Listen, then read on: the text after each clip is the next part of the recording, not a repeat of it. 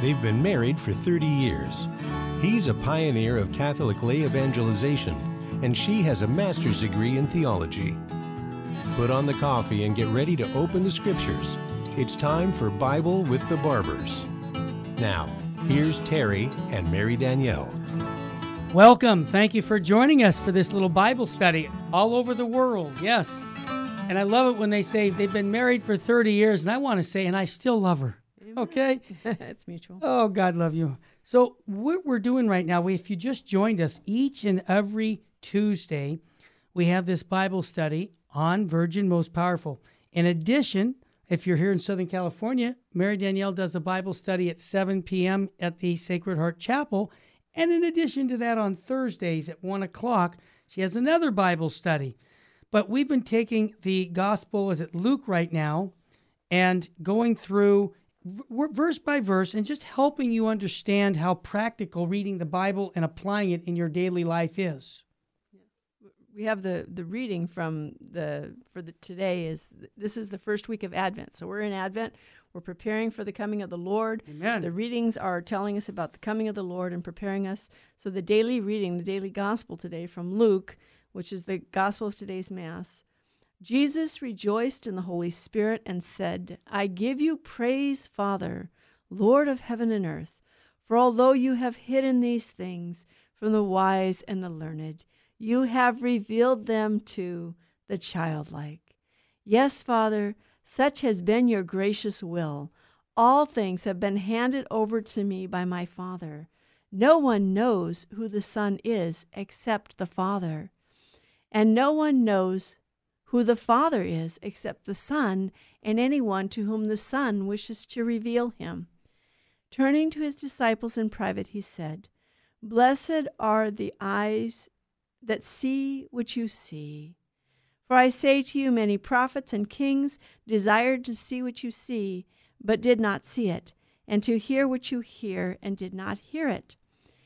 And in this passage, Jesus is telling us, well, first of all, he rejoices in the Spirit.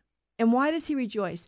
He's looking at the simple faith of simple people, the people who are not necessarily educated, but whose hearts are really in love with God. And he's rejoicing.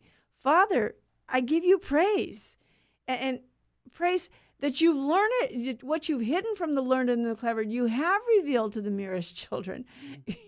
God doesn't need our learning. He doesn't need our pride. Excuse me. He needs us to humble ourselves before him, to accept his holy word. So Jesus is rejoicing. This is his hymn of joy. And he talks about, essentially, this is referring to humility. We need to be humble before the Lord. We need his help. We need his grace.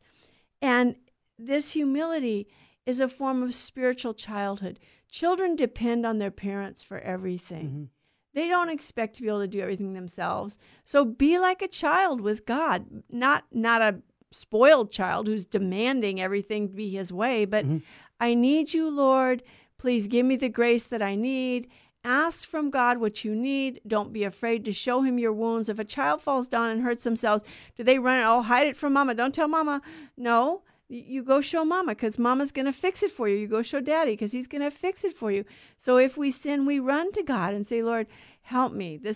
Without your grace, this is all I do. And I need you. That's beautiful. You mentioned the word humility. Really is saying who you are as a child of God. So it's the truth about who you are. Exactly. And I love that. Yeah. But childlike, I see this right now, even in our own faith today. Yeah. That, we have struggles right now inside our church. Right. There's lots of problems right now. But what's the answer? You go back to the fundamentals of the faith. Go back to your faith, because that's what will pull you through this. Not any man, not any woman. Right. It's your faith in Jesus Christ. Right. Exactly. And we have Escrivere, Saint Jose Escrivere, in Christ is Passing By. He wrote about this. I have often meditated on this life of spiritual childhood, which is not incompatible with fortitude. We have to be strong in our faith, fortitude, because it demands a strong will, that is a will that's set on God and isn't going to be deterred from choosing God. Yeah. Proven maturity and an open and firm character. To become children, we must renounce our pride and self-sufficiency, recognizing that we can do nothing by ourselves. Mm-hmm. We must realize that we need grace and the help of God, our Father, to find our way and to keep it. To be little, you have to abandon yourself as children do. Beautiful. Believe as children believe. Beg as children beg. Wow. When he said you have to have the grace of God, that's the life of God in you. Yeah. And, we joke on the Terry and Jesse show that you just heard about what state you should be in. I think we made a little mistake earlier, but we really want to be in the state of grace. Yes, we want to be in the state of grace. That's where we want to be, in the state of grace. And that's how those graces work with us to be faithful in our duties and our state in life. Right. That's just beautiful. And Jesus goes on in this passage. He says, all things have been delivered to me by my Father. All things have been delivered to me by my Father. This is a statement of faith. Mm-hmm. This, by St. Ambrose says about it, this statement is a wonderful help to our faith, because when we read all, we realize that Christ is all-powerful, that he is not inferior to the Father or less perfect than he. When we read, have been delivered to me, you confess that Christ is the Son to whom everything belongs by right of being one in substance with the Father. Everything's delivered to him because he is the Son of the Father, and the Father gives it to him because it belongs to him by right. With us, we get grace, okay? So we get it through grace. Mm-hmm.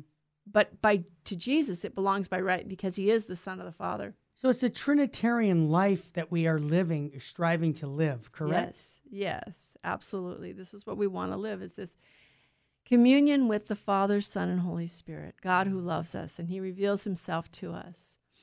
And so we aren't going to know the Father without coming to the Son, because only the Son reveals the Father. We wouldn't know God as a Father if we didn't know he had a Son. That's true. So it is the Son who reveals the Father to us. But again, it's the Father who also, remember Peter's confession of faith, mm-hmm. The Father gives us the grace of faith, mm-hmm. so that we can know that Jesus is his Son and equal to him and one with him, and that there is a Trinity of persons. And so we need God to show us these things. And then, of course, we have at the end of this, the disciples, he turns to them to say, blessed are the eyes that see what you see. For I tell you, many of prophets and kings desired to see what you see and did not, and to hear what you hear. Remember, God had been promising, since the time of the fall, God had been promising the Messiah. And now his apostles, his disciples, get to see the Messiah. And how many saints didn't get to see the Messiah? How many saints of the old law? They didn't get to see the Messiah, but they waited for him, and they looked forward to it. And so now in heaven they see him, but they didn't get to see him before in their lifetime on earth, and yet we have this blessing. I get that, but I think about the Eucharist, that we do see Jesus in the Eucharist, the body, blood, soul, and divinity. And so I know that takes faith to believe that, right? Yes, it does. It's just an act of faith. Yes, it's an act of faith. That's right. And so we thank God for that, and we thank that was grace. The gospel for the day, and the whole point here. Why are we reading this during Advent? Prepare the way of the Lord. Prepare your hearts for the Lord. Be humble and childlike before him. Get ready for his coming. Mary Danielle, I'd like, both of us are Opus Angelorum members, and I liked what Father said about Advent. I think it fits before we have the break. He said, each year we begin this new liturgical year. This is the Happy New Year, Mary. Happy New Year. Thank you. This year, however, is somewhat difficult, right? Because many Catholics are frustrated and deeply disturbed over the clandestine sinfulness within the church, especially among the clergy, the priests, and even bishops. Yet, even though God foresaw all this betrayal by his own, the leaders of his church, he still chose to become a man, to enter into great darkness of this world with all its sin. Yes, perhaps precisely this year, we can better understand what the incarnation of the Son of God really means, how deeply he humbled himself. There you go, humble. Wow. How great his fidelity and love for us sinful men really is. Wow. Of course, we hope to see in the following months further changes in the church? Of course we do, with policy that will not only monitor and punish abusive priests, but also bishops who either enable the criminal actions of priests or who were themselves predators. These need to be punished by church and, as we say, the civil authorities. Otherwise, all the words of apology to victims will be meaningless. I couldn't agree more with what they're saying. But now new procedures and penal structures were not enough. What is needed is a change of heart. And here it comes, an increase in faith. The renewal within the priesthood, beginning with the seminaries. Now, we here at Virgin Most Powerful pray every Thursday night. And I want to invite our listeners, if you're in Southern California, at 7 p.m., come to the chapel before our Eucharistic King and pray for our priests. Amen. This is what Advent's coming about. Maybe this is a good Advent penance to come and spend 2 hours praying, because our priests, our leaders in the church need our prayers. Amen. When we come back from the Bible with the Barbers, we're going to continue to talk about the Gospel of Luke. I keep changing. Mark. Sorry, I keep saying Luke because I see Luke there. Mark, the shortest of the Gospel. Sorry about that. And we're going to go verse by verse, but we're also going to hopefully make it practical for you, our listener, mom and dad, that you can take these things that we're reading in the Bible and apply them in your daily lives, because that's what it's all about here with the Bible with the Barbers, is making the Bible come alive in your life so that you'll want to read it every single day of your life. Amen. If we can get you to do that, it's goal accomplished. Amen. We'll be back with more. And don't forget Friday. Just a quick note, go to Virgin Most Powerful. We've got a nice concert at the Sacred Heart Chapel, 7 p.m. this Saturday. This Friday.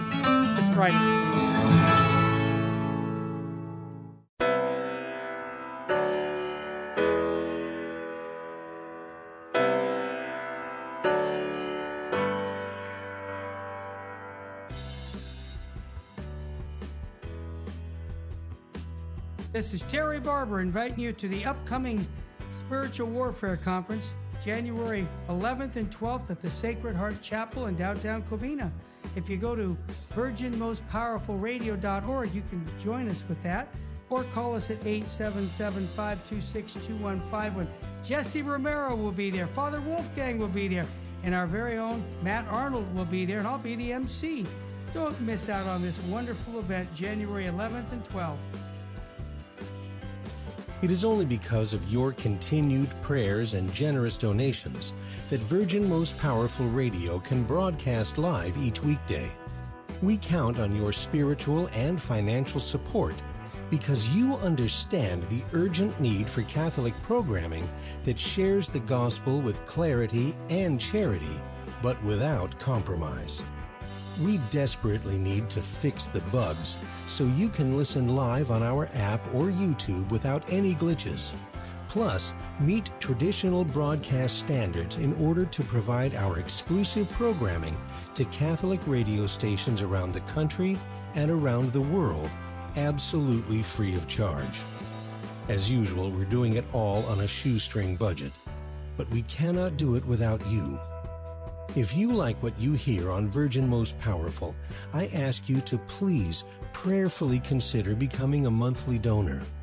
You can set it up with the touch of a button on our website, catholicrc.org.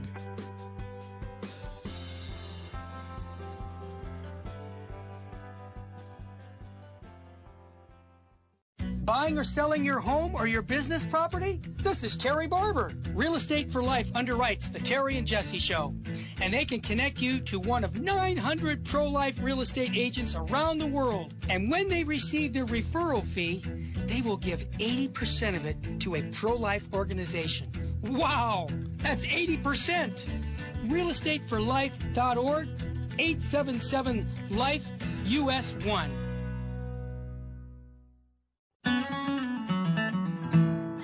Now, back to Bible with the Barbers. If you have a question or comment, call 888-526-2151. Here's Terry and Mary Danielle. Welcome back, and we're glad to have you with us here. And we're going to be looking at the Gospel of Mark. We've been going through the Gospel of Mark here, the shortest Gospel, the second Gospel written. And we're going to start here in verse 18. Now, John's disciples and the Pharisees, that's chapter 2, verse 18. Now, John's disciples and the Pharisees were fasting, and people came and said to him, "Why do John's disciples and the disciples of the Pharisees fast, but your disciples do not fast?" And Jesus said, "Can the wedding guests fast while the bridegroom is with them? As long as they have the bridegroom with them, they cannot fast. The days will come when the bridegroom is taken away from them, and they will fast in that day. No one sews a piece of unshrunken cloth on an old garment. If he does, the patch tears away from it, the new from the old, and a worse tear is made. And no one puts a new wine into old wineskins. If he does, the wine will burst the skins, and the wine is lost, and so are the skins. But new wine is for fresh skins." So Jesus is using a particular case here. They ask him a question about, why are your disciples not fasting? And he says, well, because they're wedding guests at a wedding, and I'm the bridegroom. There you go. Essentially, that's what he's saying, right? And what he's doing, he's making a connection here between the Old and the New Testament. In the Old Testament, the bridegroom has not yet arrived, and yet God speaks of himself as the bridegroom and Israel as his bride, his people as his bride. And now, in the New Testament, the bridegroom has arrived in person. It's Jesus Christ. So the Jewish fasts, together with their system of religious observances, must be seen as a way of preparing the people for the coming of the Messiah. The Old Testament is a preparation. It wasn't a fulfillment in and of itself. It was pointing forward. So Christ shows the difference between the spirit he has brought and that of the Judaism of his time. This new spirit will not be something extra added on to the old. It will bring to life the perennial teachings contained in the older revelation. The newness of the gospel, just like new wine, cannot fit into the molds of the old law.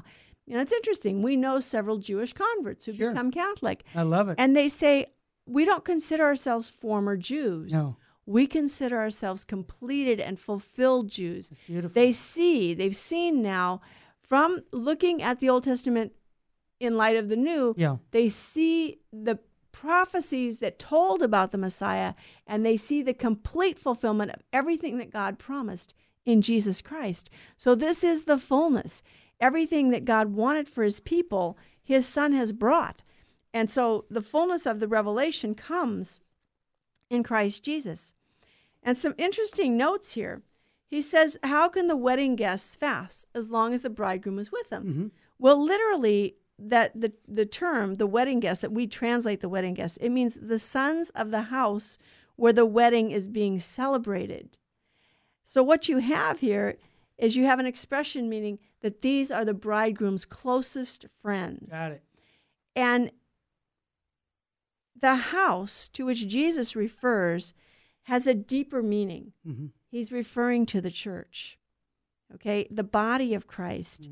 The church is the living body of Christ. We believe that. That's what Scripture teaches us. So in the book of Hebrews, we're told, Moses was faithful in all God's house as a servant to testify to the things that were to be spoken later, but Christ was faithful over God's house as a son.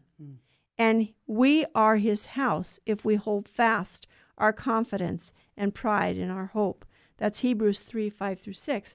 And so Jesus Christ is showing himself to be the Son of the Father. He is the groom. He is the one. The church is his body. And if we're faithful, Moses was a servant of God. So he was faithful in God's house. But Jesus is over God's house because he is the Son. And so the bridegroom has come. The wedding feast has begun. The church is the kingdom of God present in our midst. It's not, someone once wrote, oh, Jesus preached the kingdom and we got the church. Nope. Jesus preached the kingdom and the church is the kingdom. Mary Danielle, we've heard people say, oh, the church is just an afterthought. You're laughing because you know. But we hear that it was just an afterthought. No. Jesus Christ established his church Yes. for a specific purpose. Yes, he did.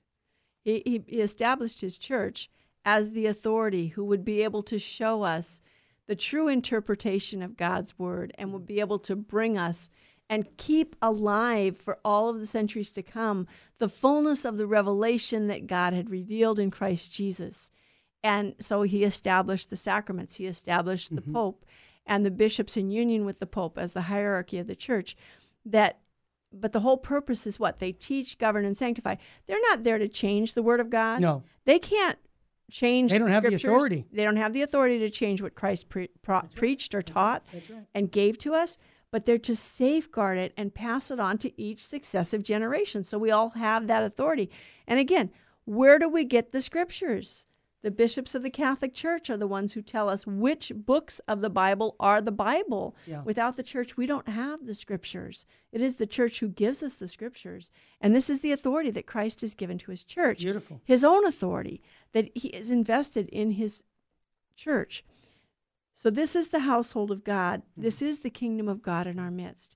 And so Judaism wasn't complete in itself as it existed in the Old Testament. It was something that was foretelling a reality that was coming. As the book of Hebrews says, when Moses preached, Moses was testifying to things that would be spoken later. So you have to read the prophecies and understand they aren't completely fulfilled in the Old Testament. They're left, yeah, there's a literal historical sense in which everything occurred, but there's something more coming. There's always something more coming in terms of Christ. And now he's come. And for us, the something more is looking forward to heaven. So we look back and we remember the Old Testament. We don't throw it out. It tells us about Christ. It prophesies Christ. But at the same time, we know that Christ has fulfilled it. And now we're looking forward to heaven. And in the meantime, we're trying to build the kingdom here on earth by living faithful to God within his household, the church. Mary, you just made the last statement, made it concrete for us as family members. I think mom and dad that are watching, that our faithfulness to Jesus Christ's teachings is how we fulfill our duties in our state in life. Not all of us are called to be missionaries around the world. Right. Not all of us are called to be priests, deacons, sisters, but all of us are called to holiness. Right. We're all called to holiness. And we have to live that in our families. We have to teach our children how much God loves us. Amen. And the beauty of keeping his law is not, we don't keep his law out of fear that he's standing over us waiting to be used. We want to please him. We want to do, and you know what's interesting? Tell us. God wants us to keep his commandments because by keeping his commandments, we become the most beautiful that we can become. We become the best that we can become. The best version of ourselves, huh? Yeah, and even more so, yeah. We can become divinized because God will give us graces to draw us into his own life so that we go beyond the best version of ourselves, if you want to go that far. Yeah. And we do. Sure. Because we now are united to Christ and we become a living image of Christ. So we become a living reflection of Christ.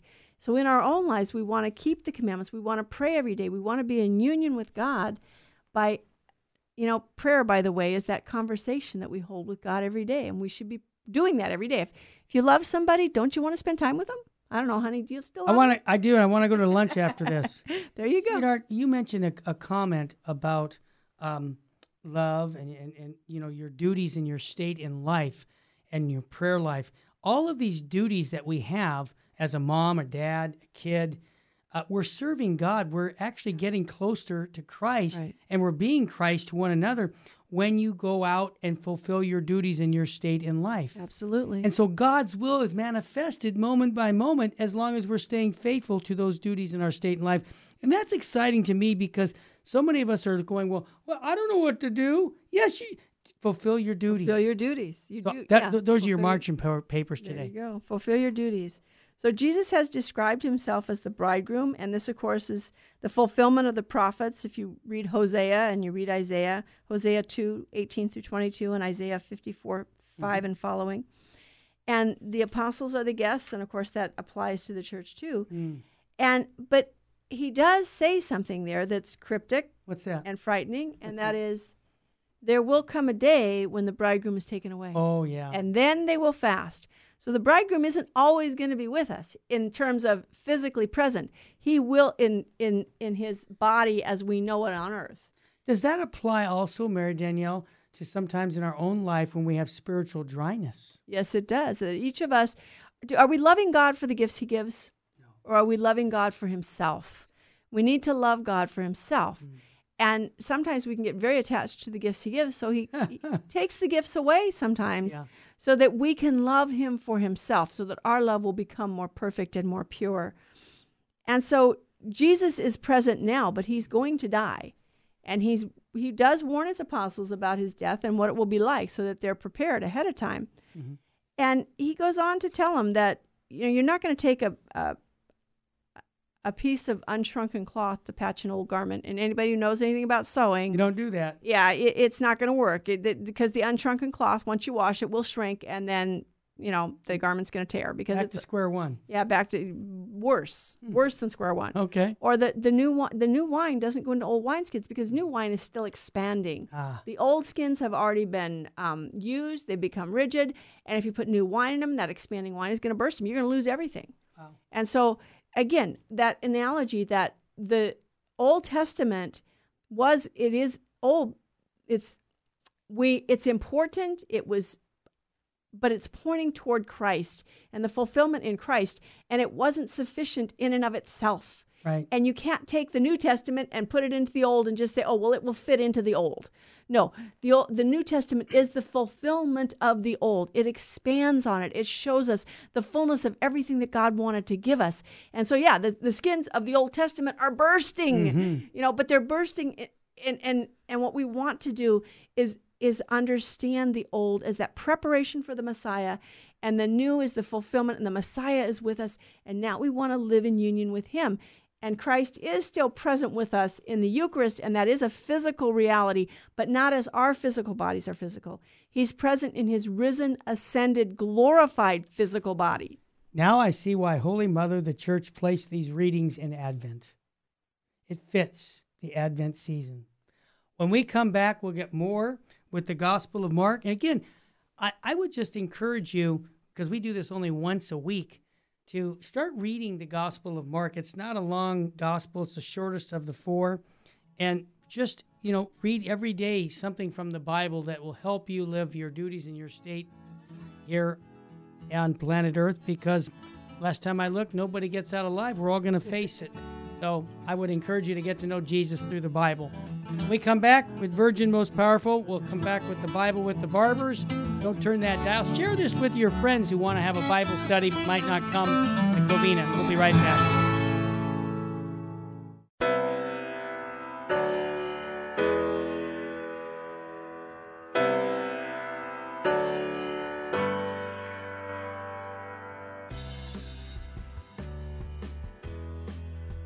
Matthew Arnold here, encouraging you to go to vmpr.org to register for our upcoming Spiritual Warfare Conference this January 11th and 12th at the Sacred Heart Chapel in Covina.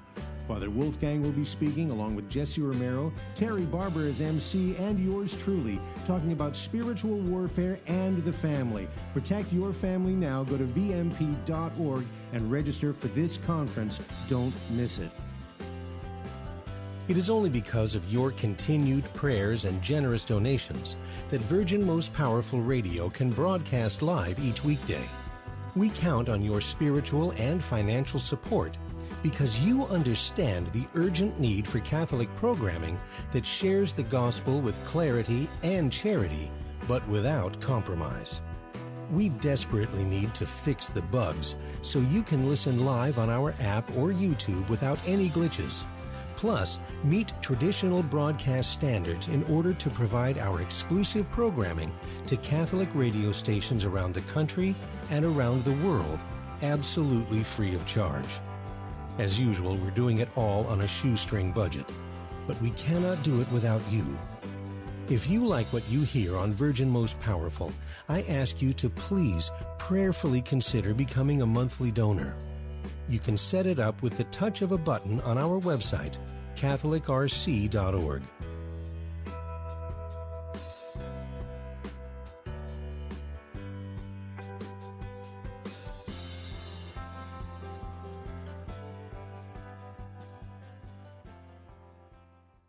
Buying or selling your home or your business property? This is Terry Barber. Real Estate for Life underwrites the Terry and Jesse Show. And they can connect you to one of 900 pro-life real estate agents around the world. And when they receive their referral fee, they will give 80% of it to a pro-life organization. Wow! That's 80%! realestateforlife.org, 877-LIFE-US1.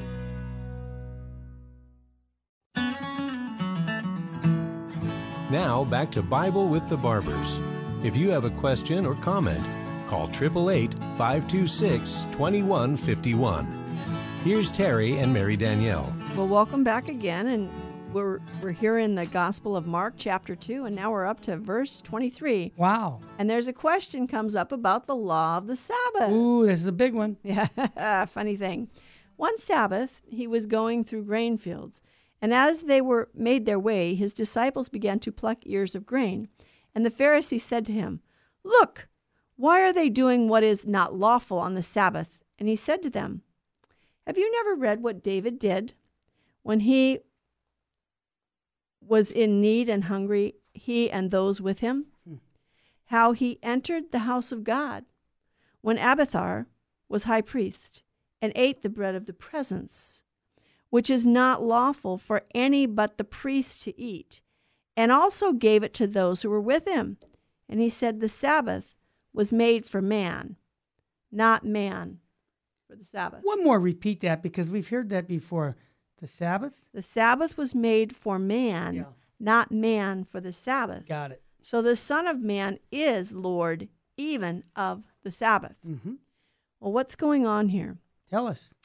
What you have is the Jews, God gave specific laws in the Old Testament about what work could and couldn't be done on the Sabbath. Mm-hmm. Because what is the Sabbath? In the book of Genesis, we're told that God, the 6 days of creation, and then on the seventh day, God rested. And of course, St. Augustine tells us that the 6 days of creation aren't 6 literal days. Rather, it's 6 revelations to the angels of God's plan for creation. Mm-hmm. But God rests on the seventh day. And not that God was tired. But here's the deal. Yeah. We need to enter into union with God. We need to enter into His rest. We need to be praying, and we need at least one day of the week where we set the entire day aside. That was the idea. The entire day is set aside to give specifically to the Lord. The other days we're giving to the Lord in the doing of our duty, in our work, our labor. We're giving all that to the Lord. But on the seventh day, we simply enter into His rest. We need this for ourselves to be able to serve the Lord, because we can't serve Him if we don't know Him. And so God had said there's certain things you just can't do on the Sabbath. You're not supposed to be planting. You're not supposed to be reaping. You're not supposed to be milling your grains. You leave those things go. You have 6 days on which to work. The seventh is reserved for the Lord. Give it to the Lord. Spend it in time of prayer, visiting the sick, or serving in terms of taking care of the needs of those who are less fortunate than us. But especially to pray, we are obliged to enter into public worship of God on the Sabbath. That's keep holy the Sabbath, which now for the Catholics and for Christians, Jesus Christ rose on Sunday, the first day of the week. So Sunday has become the Sabbath of the new law, as it were. That's the day because it's the day that Jesus rose from the dead. But in addition to the law that God had given in the Scriptures, the scribes and the Pharisees had added to it. And they had a list of specific 39 jobs you simply couldn't do on the Sabbath. You can't. And so the Sabbath, instead of becoming a day of rest in the Lord, a day of prayer, a day to read the Scriptures and study them and come into communion with God, became a day of scrupulosity. Oh, did I do something I wasn't supposed to do? Oh, am I allowed to do this? Oh, can I do that? They even had it down to you could only walk a certain number of steps on the Sabbath. So they're making people, rather than, they've lost that sense of entering into that union with God, entering into communion with the Lord. And they're making it about keeping specific rules. And by the way, the rules they're specifically wanting to keep aren't even the rules God gave. It's their interpretation. Mary, we can also apply that in our own lives if we get too legalistic Yes. in our own relationship with Christ and his church and forget about, what we would. I'll give you an example. This is just an example. You're a mother, many little children. When the kids were sick and they needed you at home on a Sunday, you didn't go to Sunday Mass because you had a sick baby to take care of. Right. And some people would say, well, wait a minute, you got to get to Sunday Mass. No, your duty called you to take care of that child. Now, there's an example of saying objectively you should be going to Sunday Mass, but there are exceptions. But because there's a hierarchy of good, and what you lose in the scrupulosity and in the writing down many regulations and laws is you lose the person. Mm-hmm. We're persons, and we're supposed to be in a personal relationship with God and with each other. Right. And so what is the need of the apostles here? They're hungry. They need something to eat.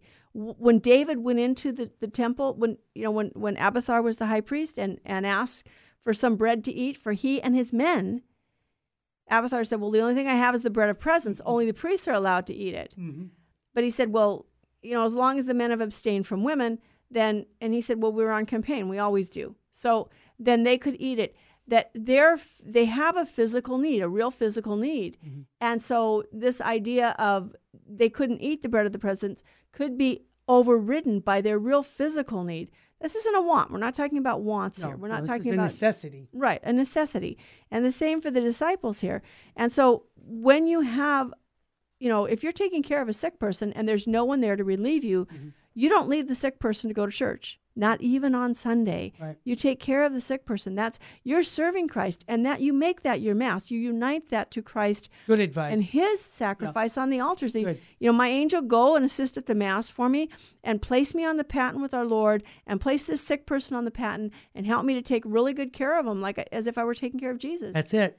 And that's Yep, I saw you do it over the years. Thank you. Yeah, and thank you for sharing that. Thanks be to God. That's what we try and do, and that's.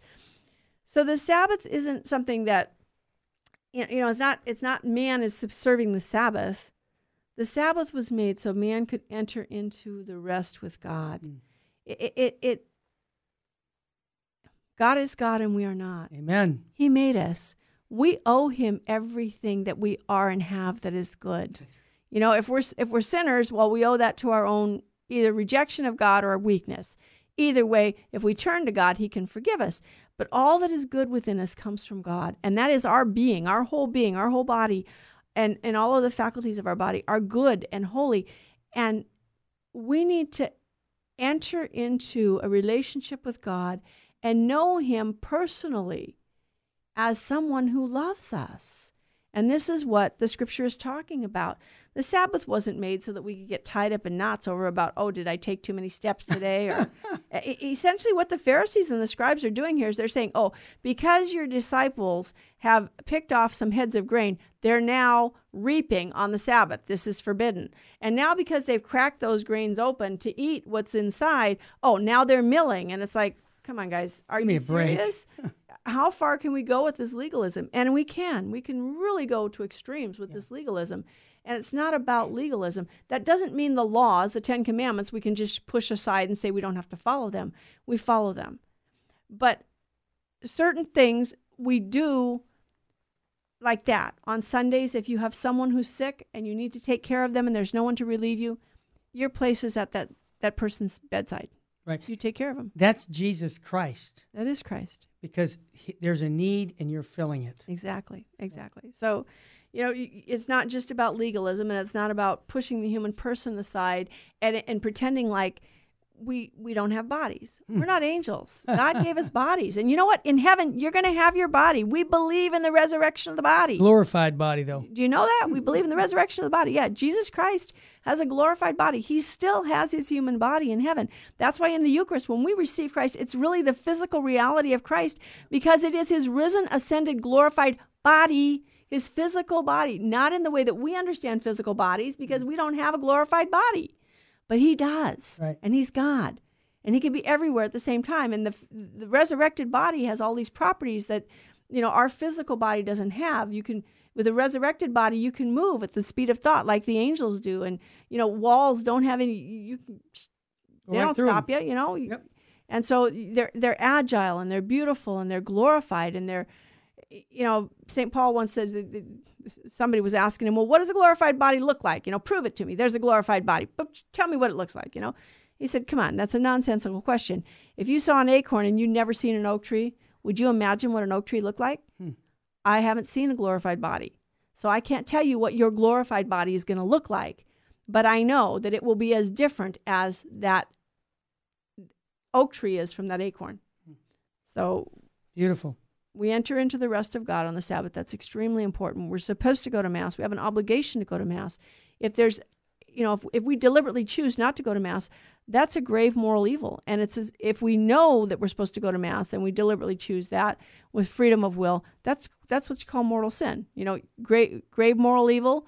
It's grave moral evil, and then you choose it with your will. That's mortal sin. And yes, it's a mortal sin if you know it and willingly choose it to miss Mass on Sunday and holy days. We have an obligation to be with the Lord and to give back to the Lord. He's given us everything. Come on, guys. If you love someone, don't you want to spend time with them? Seriously. Of course. Any of you out there who are married or are dating, if your fiance comes up to you or the person you're dating, honey, look, I've got a really busy schedule, got lots of things going. I'm really stressed out. Look, I've got 45 minutes here on Sunday morning for you. If you're really good, maybe an hour and 10 minutes, but that's all the time I've got for you. Would you continue dating that person? Would you marry that person? I mean, so. Seriously.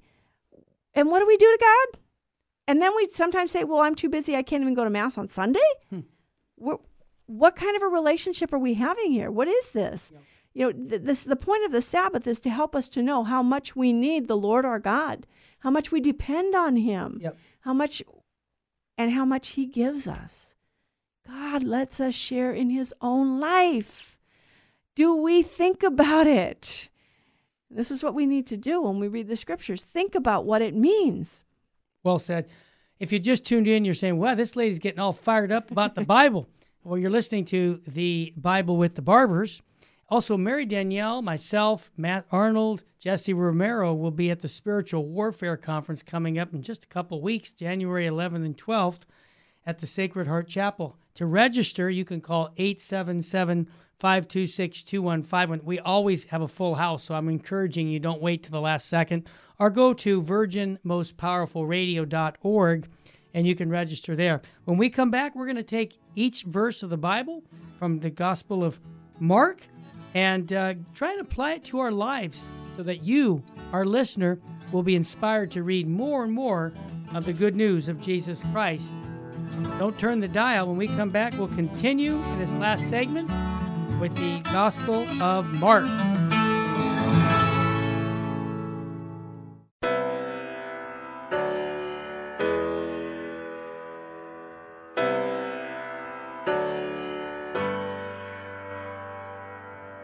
Hello, this is Terry Barber. I want to invite you to the Spiritual Warfare Conference coming January 11th and 12th at the Sacred Heart Chapel. It's going to be fantastic.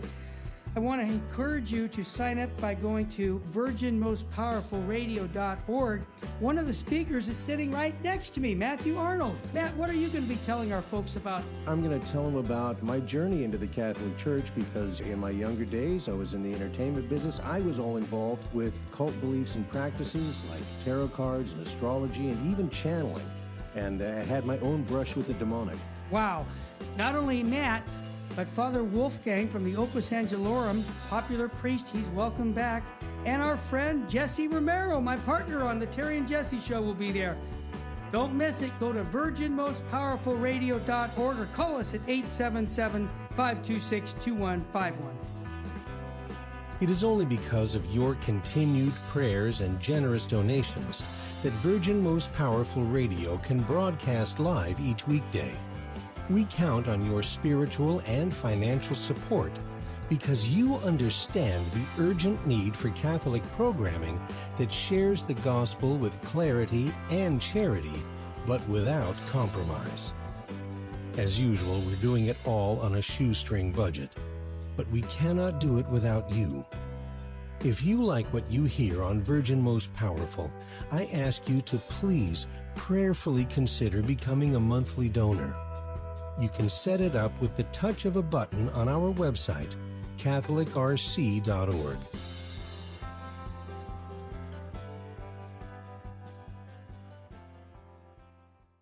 Buying or selling your home or your business property? This is Terry Barber. Real Estate for Life underwrites the Terry and Jesse Show. And they can connect you to one of 900 pro-life real estate agents around the world. And when they receive their referral fee, they will give 80% of it to a pro-life organization. Wow! That's 80%! realestateforlife.org, 877-LIFE, US 1.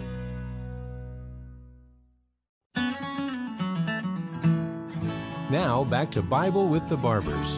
If you have a question or comment, call 888-526-2151. Here's Terry and Mary Danielle. We're back. We're back. And thank you. Yeah, thank you for joining us. And we're moving along here in the Gospel of Mark. We're in chapter 3 now, beginning at verse 1. Again, he entered the synagogue, and a man was there who had a withered hand. And they watched him to see whether he would heal on the Sabbath, so that they might accuse him. And he said to the man who had the withered hand, "Come here." And he said to them, "Is it lawful on the Sabbath to do good or to do harm, to save life or to kill?" But they were silent. And he looked around at them with anger, grieved at their hardness of heart, and said to the man, "Stretch out your hand." He stretched it out, and his hand was restored. The Pharisees went out and immediately held counsel with the Herodians against him, how to destroy him. So he's there on a Sabbath, and of course they're, kind of sitting back there, and they know he cures people. And it's like, you can't do this because this is a work, right? Yeah. Well, what kind of a work is it? What are you talking about? And in another gospel, he says, look, which one of you here, you Pharisees and scribes, don't lead your ox or your ass out of their stall on the Sabbath to give them water? You have to take your animals out on the Sabbath to give them water, because if you don't, they'll die. Of course. You have to feed them. You have to, clean up after them. There's certain things you do have to do even on the Sabbath. There's certain little basic things that need to be done. And if you can do that for your animal, why can't I cure a human being? Makes sense to me. Why can't I cure a child of God? Yep. And so he tells the man, and again, he does these things on his own authority. Jesus is always operating on his own authority. He just says to the man, "Stretch out your hand." And the man's hand is cured. He doesn't say in the name of the Lord Jesus Christ. Or he doesn't say in the name of the God of Israel, the God of Isaac, the God of Jacob. He says in his own name. He just says, "Stretch out your hand." So by his own authority, he heals this man.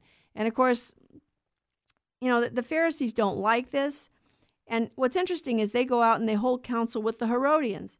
Now, the Herodians were people who supported the kingship of Herod. Herod wasn't even a Jew. And so not everybody was in the leadership of the Jewish community was united on the idea that Herod should be their king. But and besides which, Herod was kind of collaborating with Rome anyway. But because both parties don't like Jesus, they're willing to cooperate with each other to try and bring him down. They're trying to find a way to bring him down. Interesting. He's doing everything the prophets had said the Messiah would do. He's preaching the good news to the poor. He's healing the sick. He's healing the blind, the lame. He's casting out demons. He's curing the lepers. And, it's obvious. And he's doing all this in his own name. It's obvious that God is at work.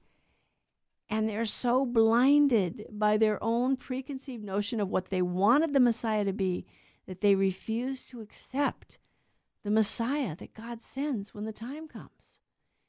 And each of us needs to examine ourselves, in our own lives.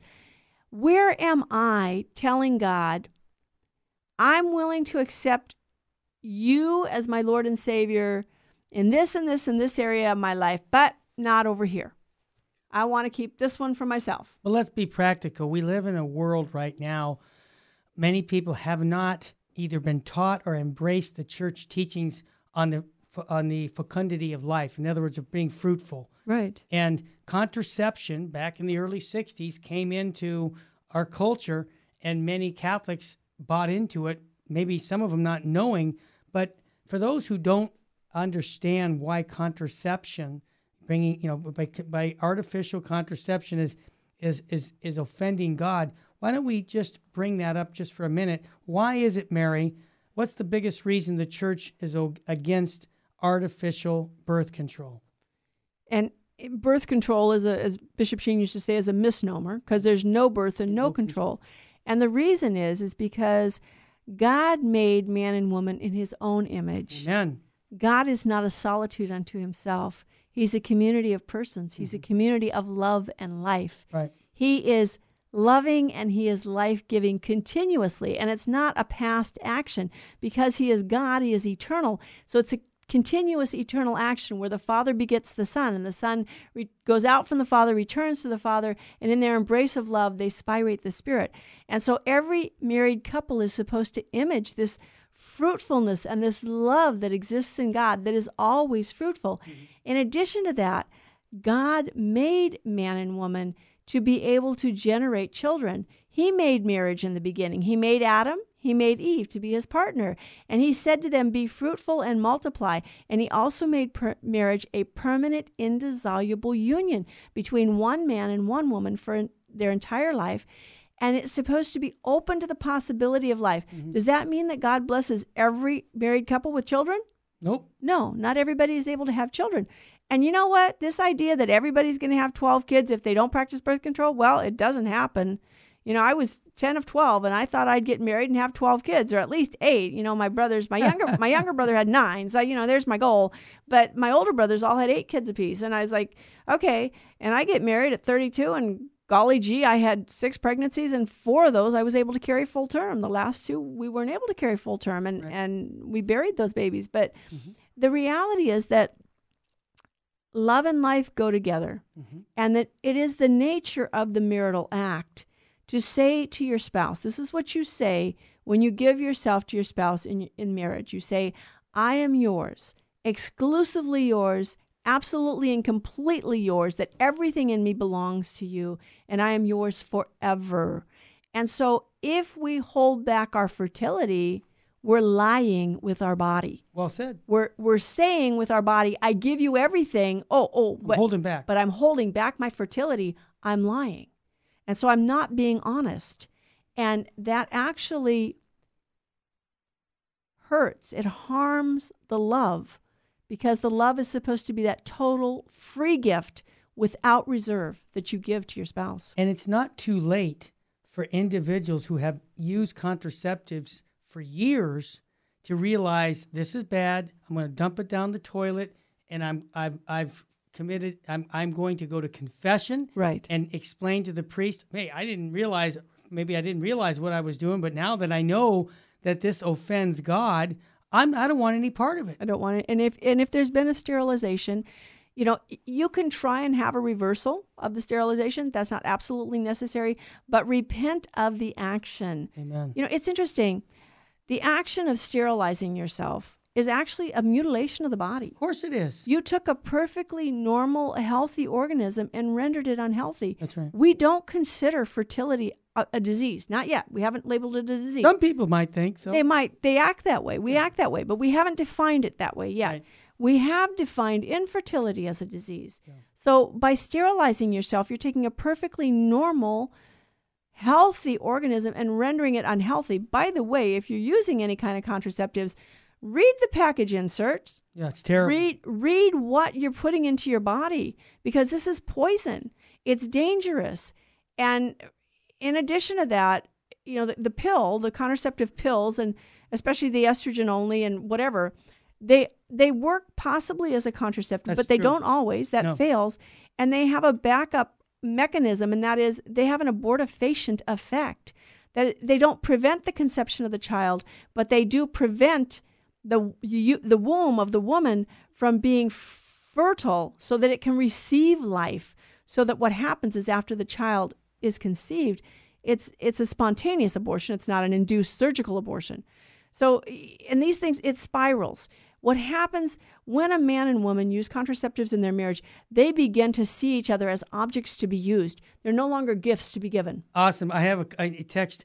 Don't dump your contraceptives down the toilet, because believe it or not, that poisons the water system. Right. I forgot about that article we talked about. So take it to the medicine waste centers like hospitals or fire departments.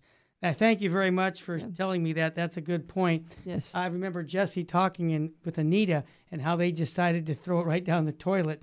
Not a good idea. Yeah. Take it to the hospitals or the fire department. Say, look, I don't need this anymore. Right. There's a place to dispose of it properly, and we don't want to contaminate the water system with it. That's right. And the reality is, it's like that. When Jesse, when they were using contraceptives, and Anita finally read the package insert, she said to Jesse, she said, "Wait a minute, this is poison. You want me to poison my body?" Husbands and wives maybe have a talk to each other, read the package insert, and then say, what are we asking each other to do here? Yeah. Mutilate our bodies or use poison? And we're turning each other into objects to be used. We're no longer persons to be loved. That's right.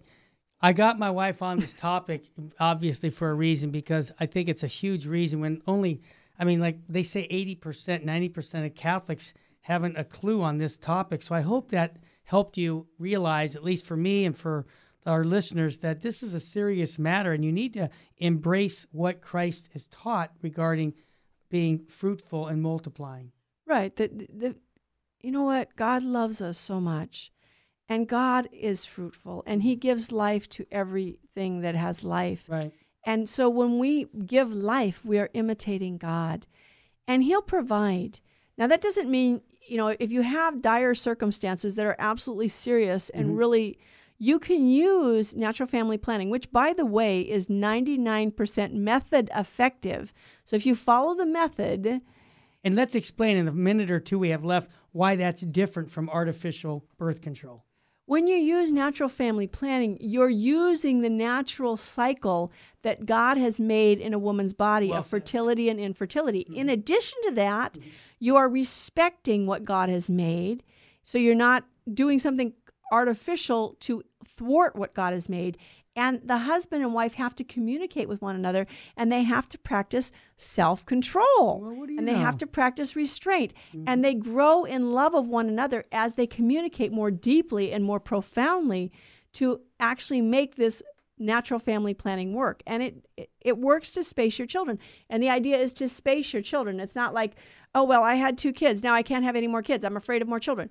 No. That's not, we don't want to buy into that contraceptive mentality that children are just a burden to be avoided at all costs. I want to recommend a book called The Bible and Birth Control. Scott Hahn recommended it many years to us. Right. A Protestant realized that it was unbiblical to use contraception. Right. It's unbiblical. It's unbiblical to not be open to life in your marriage. We want to be open to life. We want to be open to fruitfulness. We want to be open to giving God glory. Amen. Mary, anything we want to recommend till next week? Read more of the chapters of Mark? Well, chapter 3 and 4, and chapter 3 looks a little long, so we may just get through chapter 3 next week, but you can read ahead. And then tonight I have Bible study at 7 p.m. at the chapel. And then on Thursday at 1 o'clock in the afternoon. And don't correct. forget, we have Eric Jennis coming on Friday, December 7th. That's this Friday, to do a sacred music at the chapel. That's at 7 p.m. this Friday at the Sacred Heart Chapel. Did I say it's free? Yes, it's free. And we're going to take a goodwill offering, but I'd love to see you there. My wife and I will be there on Friday. Also, my wife and I will be at the Saturday event at St. Peter and Paul in Wilmington, Consecration to Mary event. Hope to see you soon. May God richly bless you and your family. Thank you, my love. You have a voice in your head. How did he know that, the voice just said? Because we all do. And the words you speak to yourself matter a lot. Our words shape our self-perception. Our self-perception shapes our actions. Our actions shape our lives. Words are at the foundation of our whole lives. What words do you speak to yourself? The book of Revelations calls the devil the accuser of our brothers. He wants us to amplify the negative words in our heads. God reveals the truth about who we are. But he didn't do that so you wait for me to preach it to you. Preach it to yourself. When the voice within starts saying, I'm weak, used, washed up, not pretty enough, skinny enough, smart enough, I'll never be enough. Replace that with words like, I'm blessed, I'm chosen, I'm beautiful, I am a son or a daughter of the King of Heaven. I don't mean that figuratively, I mean it literally. Look in the mirror and preach the truth to yourself. This is Chris Stefanik from RealLifeCatholic.com.